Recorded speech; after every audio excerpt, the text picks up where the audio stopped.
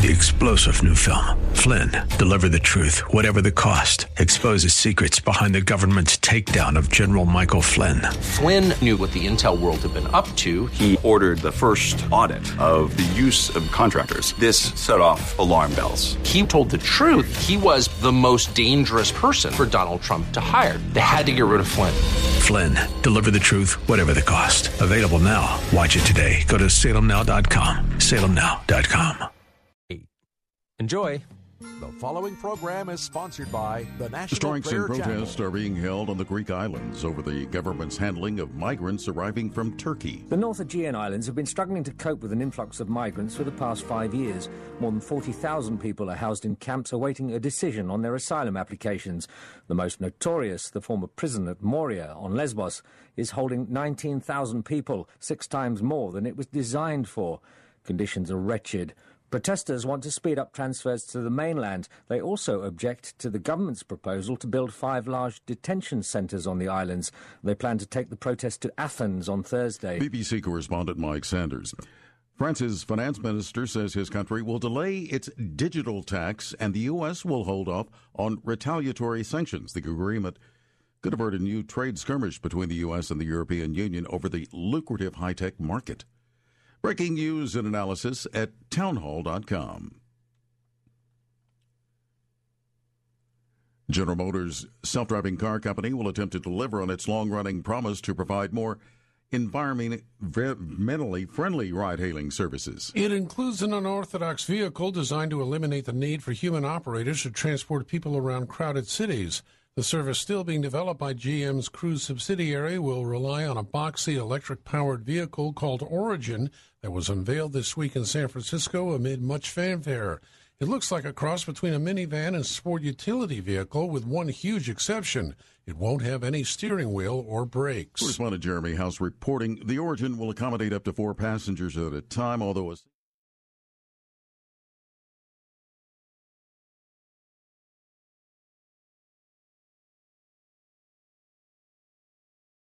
details given when it will be available, however. More on these stories at townhall.com. Deep down in my soul,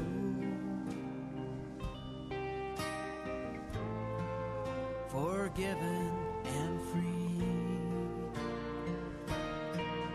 His mercies are new every morning, His steadfast love will never cease. Oh, the joy of the Lord is my salvation, so beautiful to me. Lord, you are so faithful to me. Lord, you are so faithful to me. The joy of the Lord is my salvation, so beautiful to me, so beautiful to me.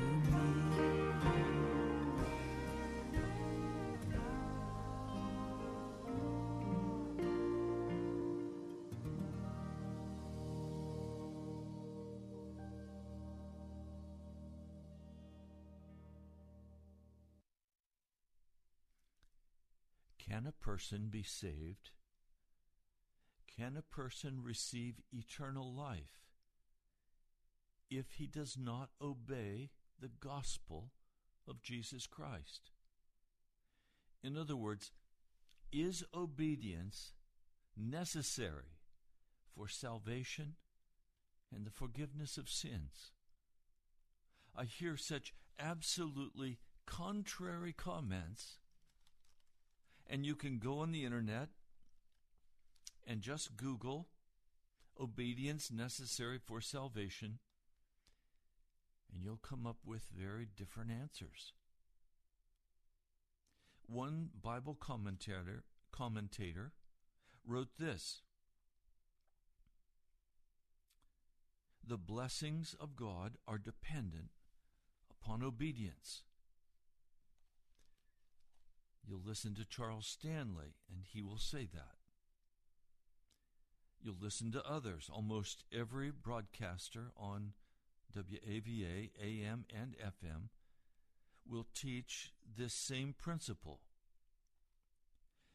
He goes on, Israel to be immune from disease of Egypt only so long as they hearkened diligently to the voice of the Lord their God and did what was right in his sight. But let us be clear on the point. The keeping of God's commandments has nothing to do with our salvation.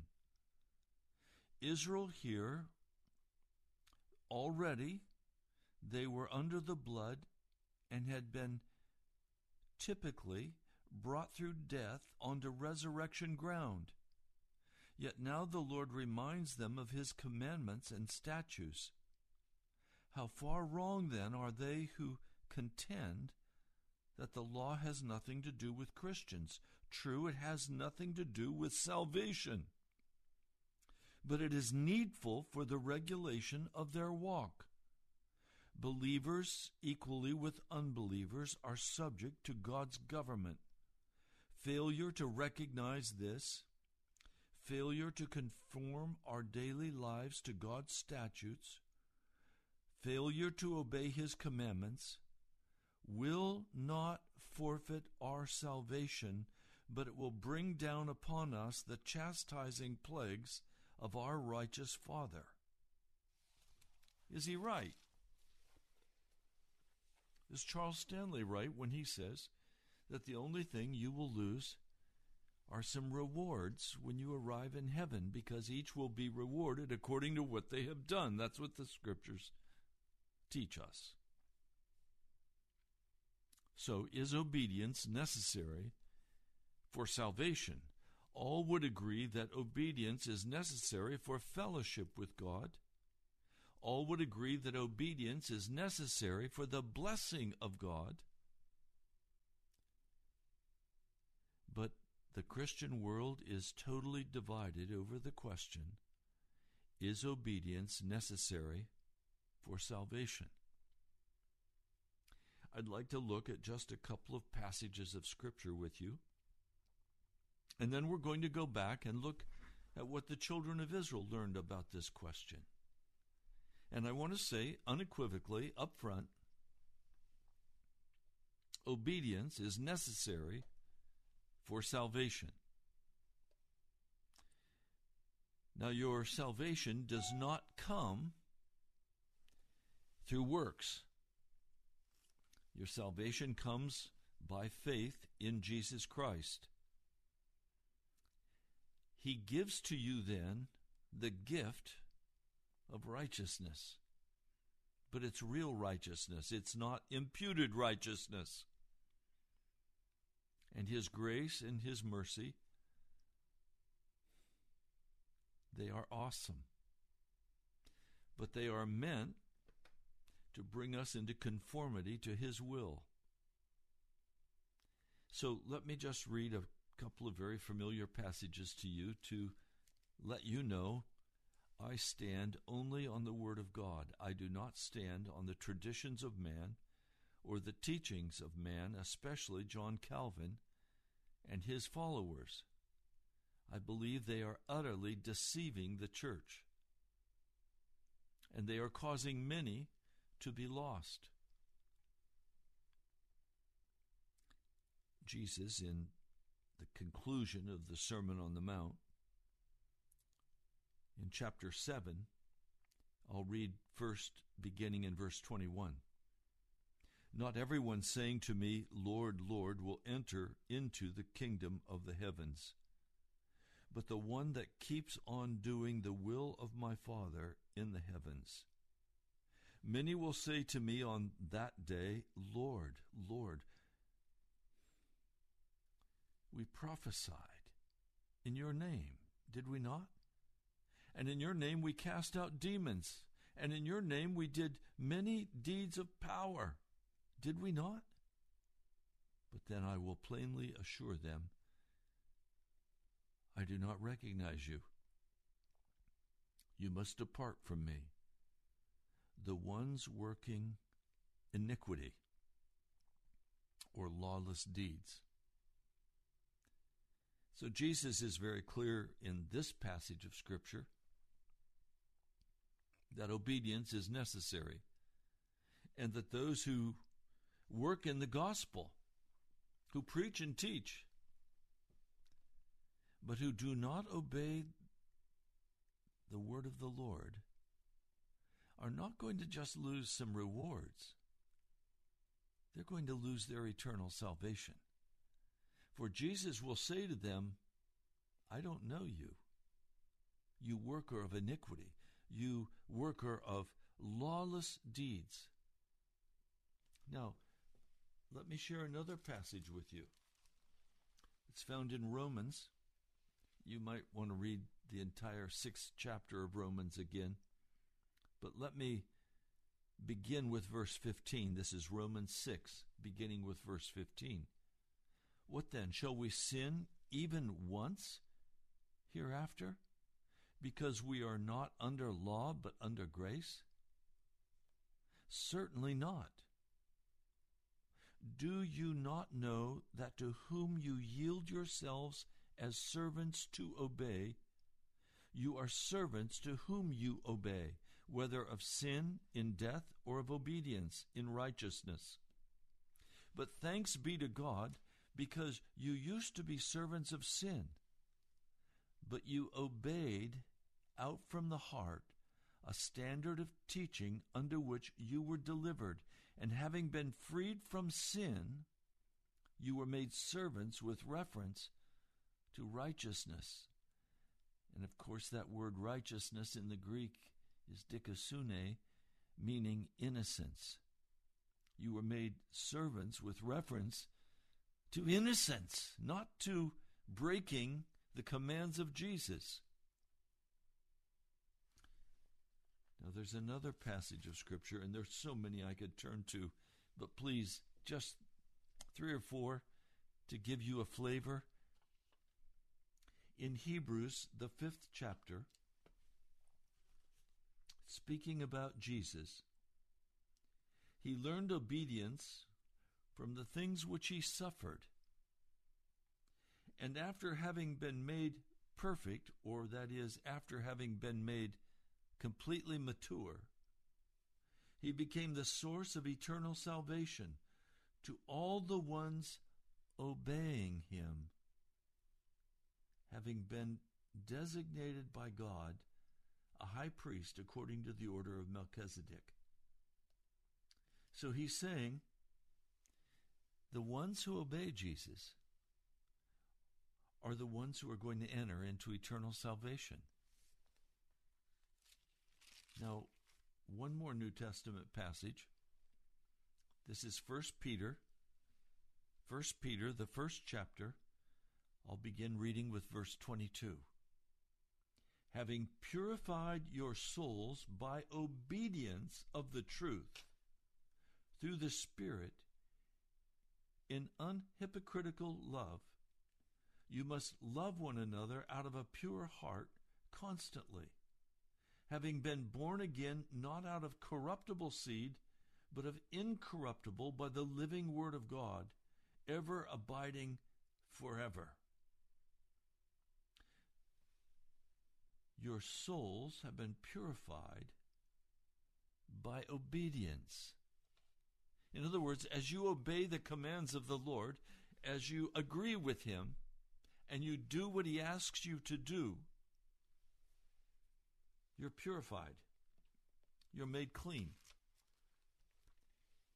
Now, I share those passages of Scripture with you to be unequivocal. We are not saved by obedience, but we are lost by disobedience.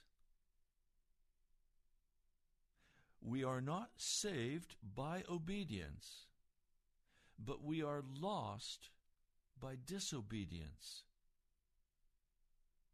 Welcome to Pilgrim's Progress. I'm eager for you today to hear and understand one of the ways of God. It's found throughout all of the scriptures. This basic biblical teaching that to be saved is to be saved from sin. Now, a man said to me yesterday, I'm always making mistakes. And God's mercy, He covers me. This man is correct. I was grateful he did not say, I am always sinning, and God's grace covers me. God's grace will not cover your sin. Grace is meant to remove your sin by the blood of Jesus. Now, John Wesley taught very clearly what the scriptures teach in 1 John, and that is that sin is volitional. That is, sin is a voluntary act on the part of a person who rebels against Jesus and who says to him, no, I will not obey. I will do what I want to do. That is sin. And then the man comes to me and he says, Ray, you're crazy.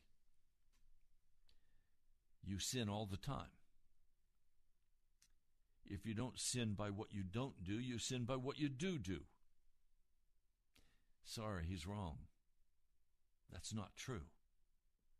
The classical Greek definition of harmatia is that when you shoot the arrow at the target and you miss the target, or you don't hit the bullseye, you have missed the mark. And they call that sin in classical Greek. But that's not the definition of sin in the New Testament. Harmatia is given a very specific meaning in the New Testament. And that meaning is that I voluntarily rebel, act in a lawless manner. When you act in a lawless manner, Jesus said, I'm going to say to you, depart from me, you workers of lawlessness or iniquity. That is, depart from me, those of you who voluntarily give yourself to wickedness. The Holy Spirit has said to you, don't touch that anymore. And you say, there's nothing wrong with that. I can do that. That's not a problem. Wasn't that the sin of Eve in the garden when she said, I can eat that fruit. Come on, it's not such a big deal. I want to be able to determine for myself what is right and what is wrong. And that one sin, as she gave it to Adam, plunged us into the abyss of the devil's camp.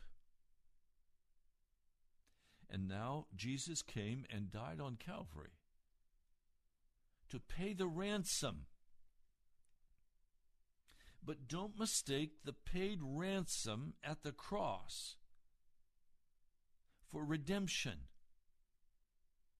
Ransom and redemption happened at different times. They mean different things. Ransom is a part of redemption, but they're not the same thing. Ransom is when the price is paid. But if you're still imprisoned, if you're still a slave to the devil, even though the ransom has been paid, you've not yet experienced redemption. And if you've not experienced redemption, you can't be saved. It's like I have $1 million in the bank. But if I never go to the bank and draw out that money, it will never do me any good. I can't spend that money in the bank until I go to the bank and claim it and receive it. And it's mine. Now, the glorious, wonderful thriving in the desert is when I receive the redemption that was paid for by the Lamb's dying on the cross. Please understand, Jesus wants to come and redeem your life. There's no sin for which that redemption cannot save you. Some of you who are women have had abortions. And some of you men who are listening have encouraged that abortion. And that was murder. But there's no sin too big that the blood of Jesus Christ cannot wash away. Sin, remember, is a decision to go against the will of God. Perhaps you didn't even, it was the will of God. You just had an inner sense that this is wrong. The Holy Spirit was striving with you, and yet you just continued right on down the road doing whatever it was you were doing, whether it was an abortion or whether it was fornication or whether it was adultery, having that affair, whether it's sitting down and drinking in all of the violence of the world system, the video games of violence, loving the things of the professional sports and giving yourself to this. I was walking by a television set that was on, and I glanced at it, and it was the Kansas City Chiefs as they were playing Tennessee. And I didn't see the game, I just saw the fans, men and women, husbands and wives, dancing and shouting, totally involved. And I thought to myself, what are they getting out of this? This is just flat out gladiator games.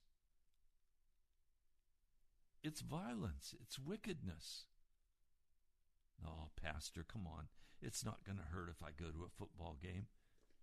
What's the Holy Spirit telling you? What do the Scriptures say to you about violence? A person who is normally accustomed to saying, I am saved by faith in Jesus without anything else, will be free to go about their life walking in their own culture, the church culture, the sin culture. They're welcome to just go walk that out. But in the end, they will be lost. I want to say this to you without even personally knowing the depth of what I'm saying. There is a place for us so precious, so wonderful with Jesus. There is a place of such intimacy, a place of such safety, a place of such exorbitant love and grace and mercy in the heart of Jesus for you and for me. I have basically given my whole life to searching after Jesus. I've told you this story before, but I'll tell you again. I was new pastor of a beautiful, large congregation. And at the end of the sermon, at the conclusion, it was the custom for the pastor to stand at the door and shake hands with everyone as they exited the sanctuary. And so they had directed me where I should go and stand, and people were coming to meet me for the first time. One old man, tall, bald-headed like a scarecrow, he took both of my hands in his two big hands. He was probably 6'3", 6'4". He took both of my hand in both of his hands, and he looked me deeply in the eyes. And with tears in his eyes, he said to me, "Pastor, will you tell us about Jesus?" And I quickly moved him on and said, "Oh, yes, sir. I will teach you about Jesus." I was embarrassed by what he had said and done. And later, as I reflected on that event, I recognized that I didn't know Jesus. I knew the academics. I had my graduate degree. I knew about church history. I knew about theology. My head was full of all the information that had been stuffed into it through seminary, through undergraduate school, Greek and Hebrew. But I didn't know Jesus. I remember in college I took a class, Intro to the Life of Jesus. It was one of the required courses for theology students. I was eager to take that course because I wanted to know Jesus. And the teacher took us through all of the details of what had happened in Jesus' life. He took us literally through the seasons of life for Jesus. But at the end of the course, I didn't know any more about Jesus than I did at the very beginning. One day in the theology department, I was walking past a classroom, and I heard a certain sound in the voice, and I stopped. It caught me. It caught my heart. And then I recognized the voice was Dr. Minchin. And I stood and listened. As one of the first times in my life, I heard a man talk about his love for Jesus. As I stood there, tears began to flow down my face, because I recognized this man knew Jesus in a way I had never imagined knowing him. Well, I've now spent literally many, many years searching after Jesus. I can tell you now, I love Jesus with all my heart. I know him. He talks to me. I talk to him. And I know the more carefully I have obeyed his voice, the more carefully I have obeyed the words of Scripture. I was a television addict. I watched television. After I'd come home from preaching, I'd sit down and watch the television. I'd watch the games. I'd watch everything. Till the Holy Spirit said to me, "Turn off your television." What? Turn off the television? It was my drug of choice. This happened many years ago. But when I obeyed the Holy Spirit and turned off the television, it meant also taking that new large screen Sony television out and putting it in the trash. Some people have said, "You should have sold it." No. I didn't want it in the house. I didn't want the temptation even there. So I took it out and put it in the trash. My neighbor said, "Can I have it? Does it work?" I said, "Of course it works. Yes, you can have it." And I helped it carry it into his house. I couldn't watch it anymore, because it got in the way between me and Jesus. Now I measure everything the Holy Spirit tells me in terms of, is this from Jesus? Does it match with the Scriptures? Does it open my heart more fully to His intimacy and His love and His compassion and His mercy? And I want to tell you today, Jesus is so compassionate. He is so merciful. He is so kind. But He wants me to obey Him. Obedience to Jesus and His commands is the way we show Jesus that we love Him. Love is not a matter of just saying, I love you. Love is a matter of laying my life down for another. Love does not mean saying to your wife, I love you, honey. Could you bring me a drink?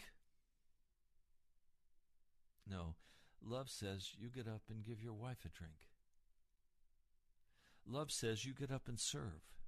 You don't demand from the couch. You get up and ask, what can I get for you, honey? Do you understand? Now we come to this story in the book of Exodus.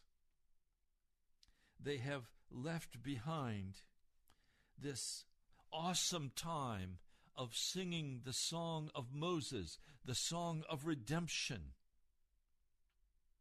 In your unfailing love, you will lead the people you have redeemed. In your strength, you will guide them to your holy dwelling. The nations will tremble. Anguish will fill the people of Philistia. Oh my. This song of redemption is awesome.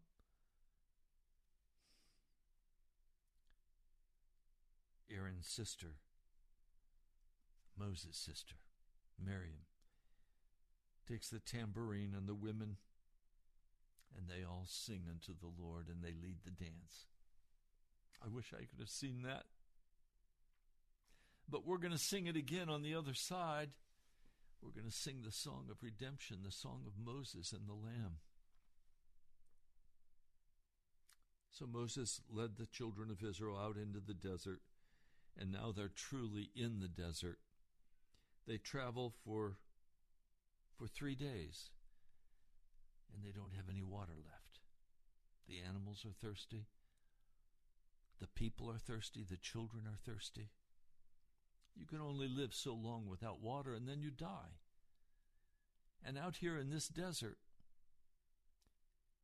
they have to learn how to thrive. Now, Moses knew about the desert.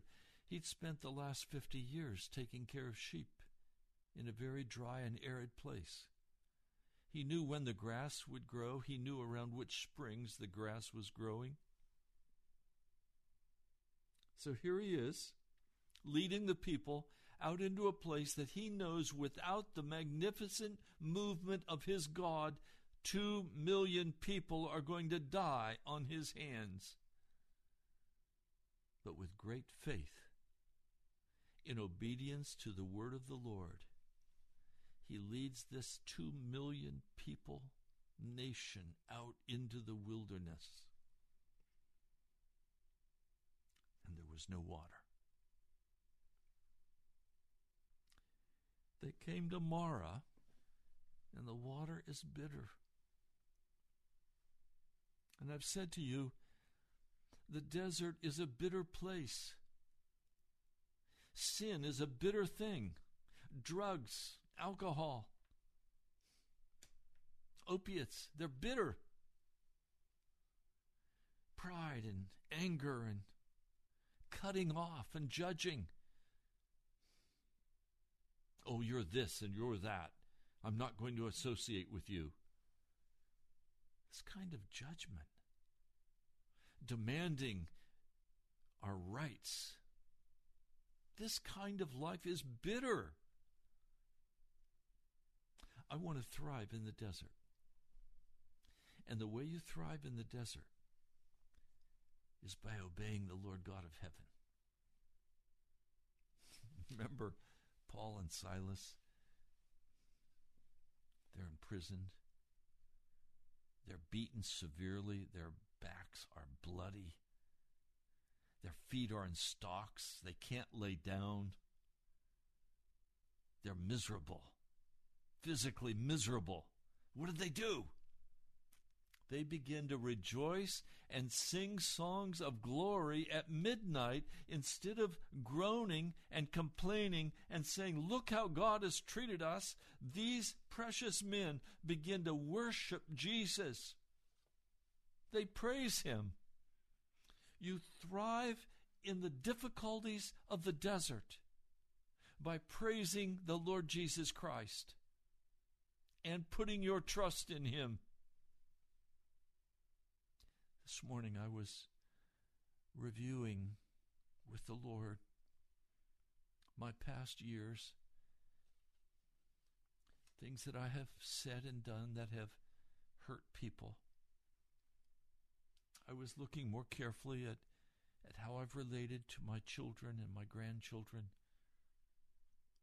and I was deeply grieved by things I've said or done.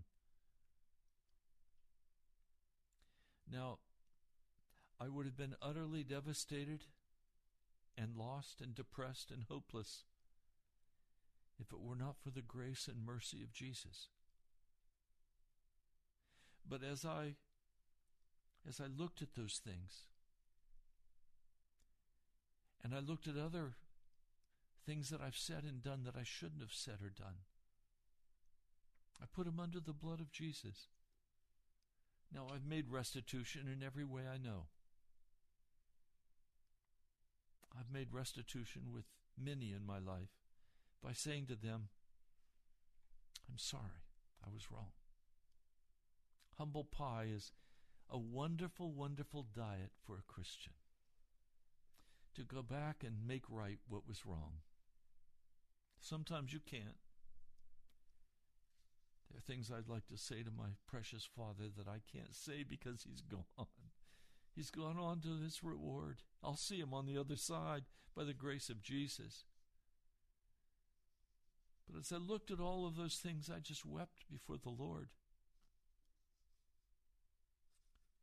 And then I remembered his grace and his mercy. I remembered how he's carried me through the years, how he's provided for me. I even was praising him for how he has provided for this radio broadcast. I mean, do you understand? Year after year, I've been on this radio broadcast, and God has moved in the hearts of people like you and many of you who are listening, and has prompted you to send that $1, that $50, $100, $500, $1,000, $5,000, $10,000, $12,000 at a time. Without it, I couldn't have stayed on the air. It was Jesus moving in your heart, and you obeyed. I began to review those things and say, how could I ever doubt Jesus? But the children of Israel, they've seen the wonderful miracles of God deliver them out of the hand of the Egyptians. They've seen the Red Sea part. They've seen the dead Egyptian soldiers who came after them. They have seen the wonders of God and his mercy and his kindness. And they grumble against him. They murmur against him. They take his name in vain. They come to Marah. They're angry. They try to drink the water and they can't drink it. It's bitter. Moses throws that piece of wood representing the cross of Jesus into that wood, and suddenly it becomes sweet, sweet, sweet water. You thrive in the desert by the cross of Jesus Christ. You thrive in the desert by walking in the joy of the presence of Jesus, with your heart being poured out in love and compassion for others, and love and gratitude to Jesus.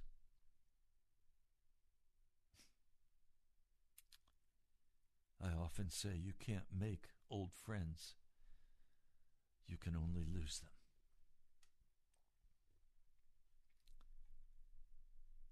Friends are very precious to me. I don't take friendship cheaply. Jesus has every reason not to be friends with me, but he is the lover of my soul. He is my champion. He is my provider. He has done everything for me. I look to the future, and I see devastation on every side. It's impossible. My future is impossible. I can't begin to get through the future. But you know what? He didn't ask me to. He just said, trust me today. Trust me today.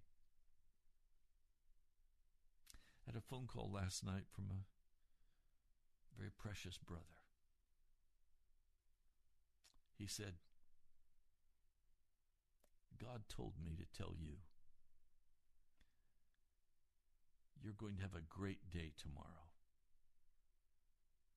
God's going to do something for you. I knew he was right.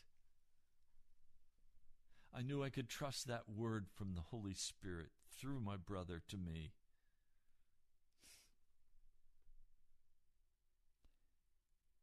See, I'm walking in obedience to Jesus. I've repented of my past sins and mistakes. Things that I did that I didn't know were wrong. But now I do, and I don't do them again.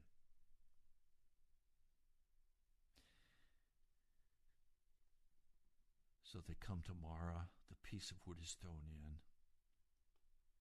And he tells them, if you listen carefully to the voice of the Lord your God and do what is right in his eyes, if you pay attention to his commands and keep all of his decrees, I will not bring on you any of the diseases I brought on the Egyptians, for I am the Lord who heals you. So blessings come with obedience, but salvation also comes with obedience. And then verse 27, it's so powerful, I have it underlined, I have a check mark. Then they came to Elim, where there were 12 springs and 70 palm trees, and they camped near the water. This is one of God's ways. I've experienced it time after time, where I'll come through an experience that is especially bitter, perhaps at no fault of my own. And then suddenly, he moves me on. And I get to camp beside the palm trees and the fresh springs of water. And I have a little break. My late wife used to call them joy breaks. Joy breaks. Where the sun comes out, the battle is won. The attack of the enemy, so bitter against us, is broken by the power of prayer in the name of Jesus, and our confidence in our deliverer coming to take care of us as we praise and we worship in the midst of the worst trauma of our lives. I preached the funeral sermon for my precious late wife, Jan. And some ask me, how could you preach that sermon? Your wife's funeral sermon? How could you preach that? And my answer was, she's gone to a better place. Her work is finished. I celebrate her life. I'm grateful that she was with me. Am I sad? Am I broken? Yes, I said I'm totally broken and totally sad. But my faith is in Jesus, and he brought me through. He brought me through. Now today, Some of you are at Mara. Life for you is very bitter because of finances, because of sickness, because of the death of a loved one.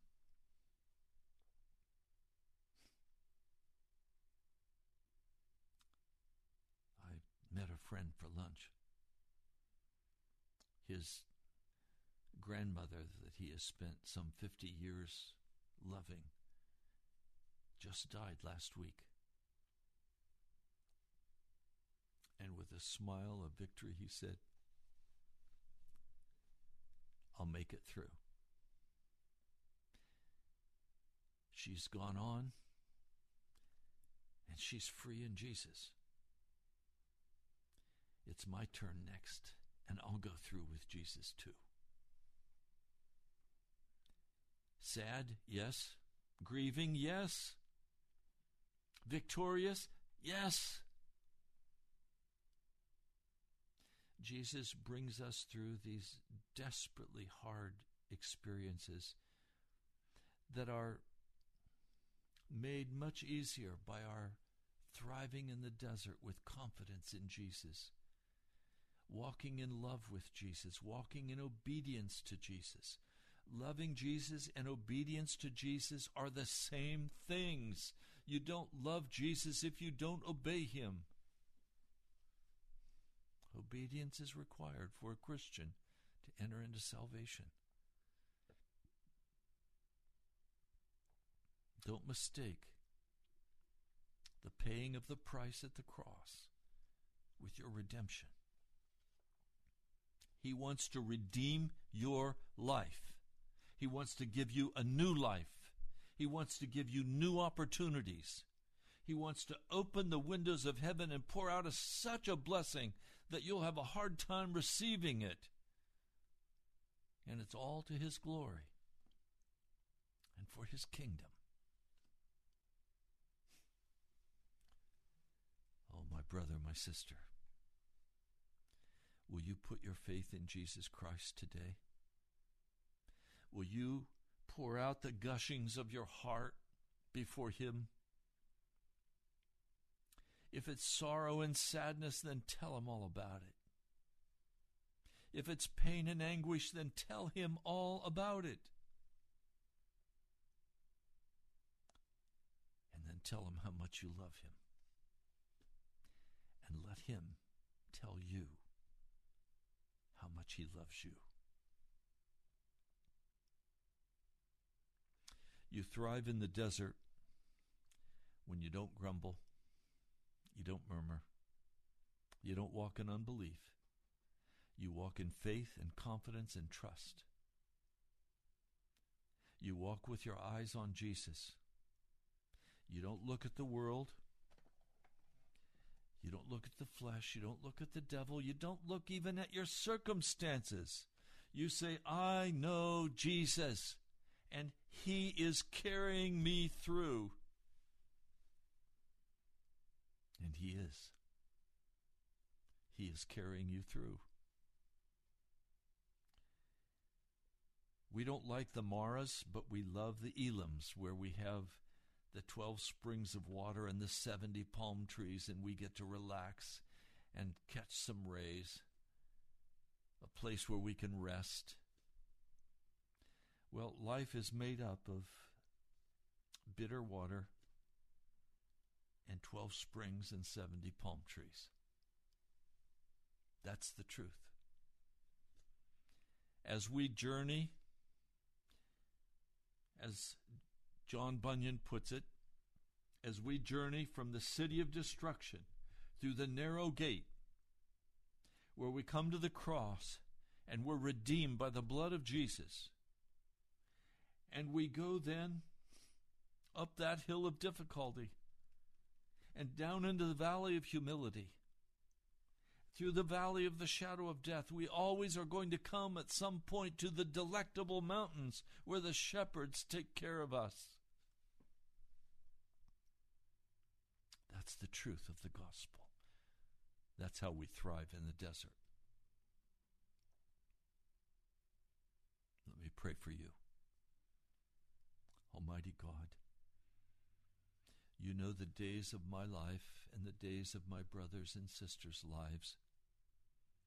I ask, Jesus, that you would come in mighty power, that you would give us the courage and the power to obey your commands and to walk in the desert, not dying but thriving. To walk in the desert, not complaining but rejoicing. Walking in the desert, turning our eyes away from the wickedness of the world and looking to that pillar of fire, to the glorious presence of our Almighty God. Lord, thank you. I pray in your holy name. Amen. Well, you've been listening to Pilgrim's Progress. I'm Pastor Ray Greenlee from the National Prayer Chapel. We're coming to the end of the month, and we're still several $1,000s short of having what we need to pay for this month of radio. I'm very grateful that so many of you stepped in the month of December and covered that December bill. I could not do it, but as I prayed and I waited upon the Lord, he said, I'm going to move and I'm going to open the way, and he did. We go month to month. This is by faith. And I trust Jesus to move in your heart again. I haven't heard from some of you for some time. Please let me hear from you again. You could write to me at the National Prayer Chapel, Post Office Box 2346, Woodbridge, Virginia, 22195. Again, that address is the National Prayer Chapel, Post Office Box 2346, Woodbridge, Virginia, 22195. I'd also ask, would you go to the web page and give online? You can do that by just clicking the button on the web page, nationalprayerchapel.com, and donate. And you can do that with your Visa or MasterCard. Don't go in debt. I don't want anybody to go in debt to give to this ministry. But I'd love to see some people do that today. It would bring me great courage. Thank you. Now I need to pray for the last minute. Lord Jesus, I ask in the name of Jesus that you would rebuke the wickedness of what's going on in our Congress. I ask, Lord, that you would put aside every lie, that you would remove those who would try to deceive. And I ask, Lord, that you would unify our country once more, and that the cross would be lifted up over this nation. Lord, I ask for a standard of integrity and righteousness to come now. I ask that you would protect our president and guard his life and his spirit and give him great courage and draw his soul into yours, Jesus. Teach him about yourself, Jesus. I pray in your holy name. Amen. God bless you, my brother, my sister. I love you. I pray that this message has been helpful. I'll talk to you soon. To the only God, our Savior, through Jesus Christ.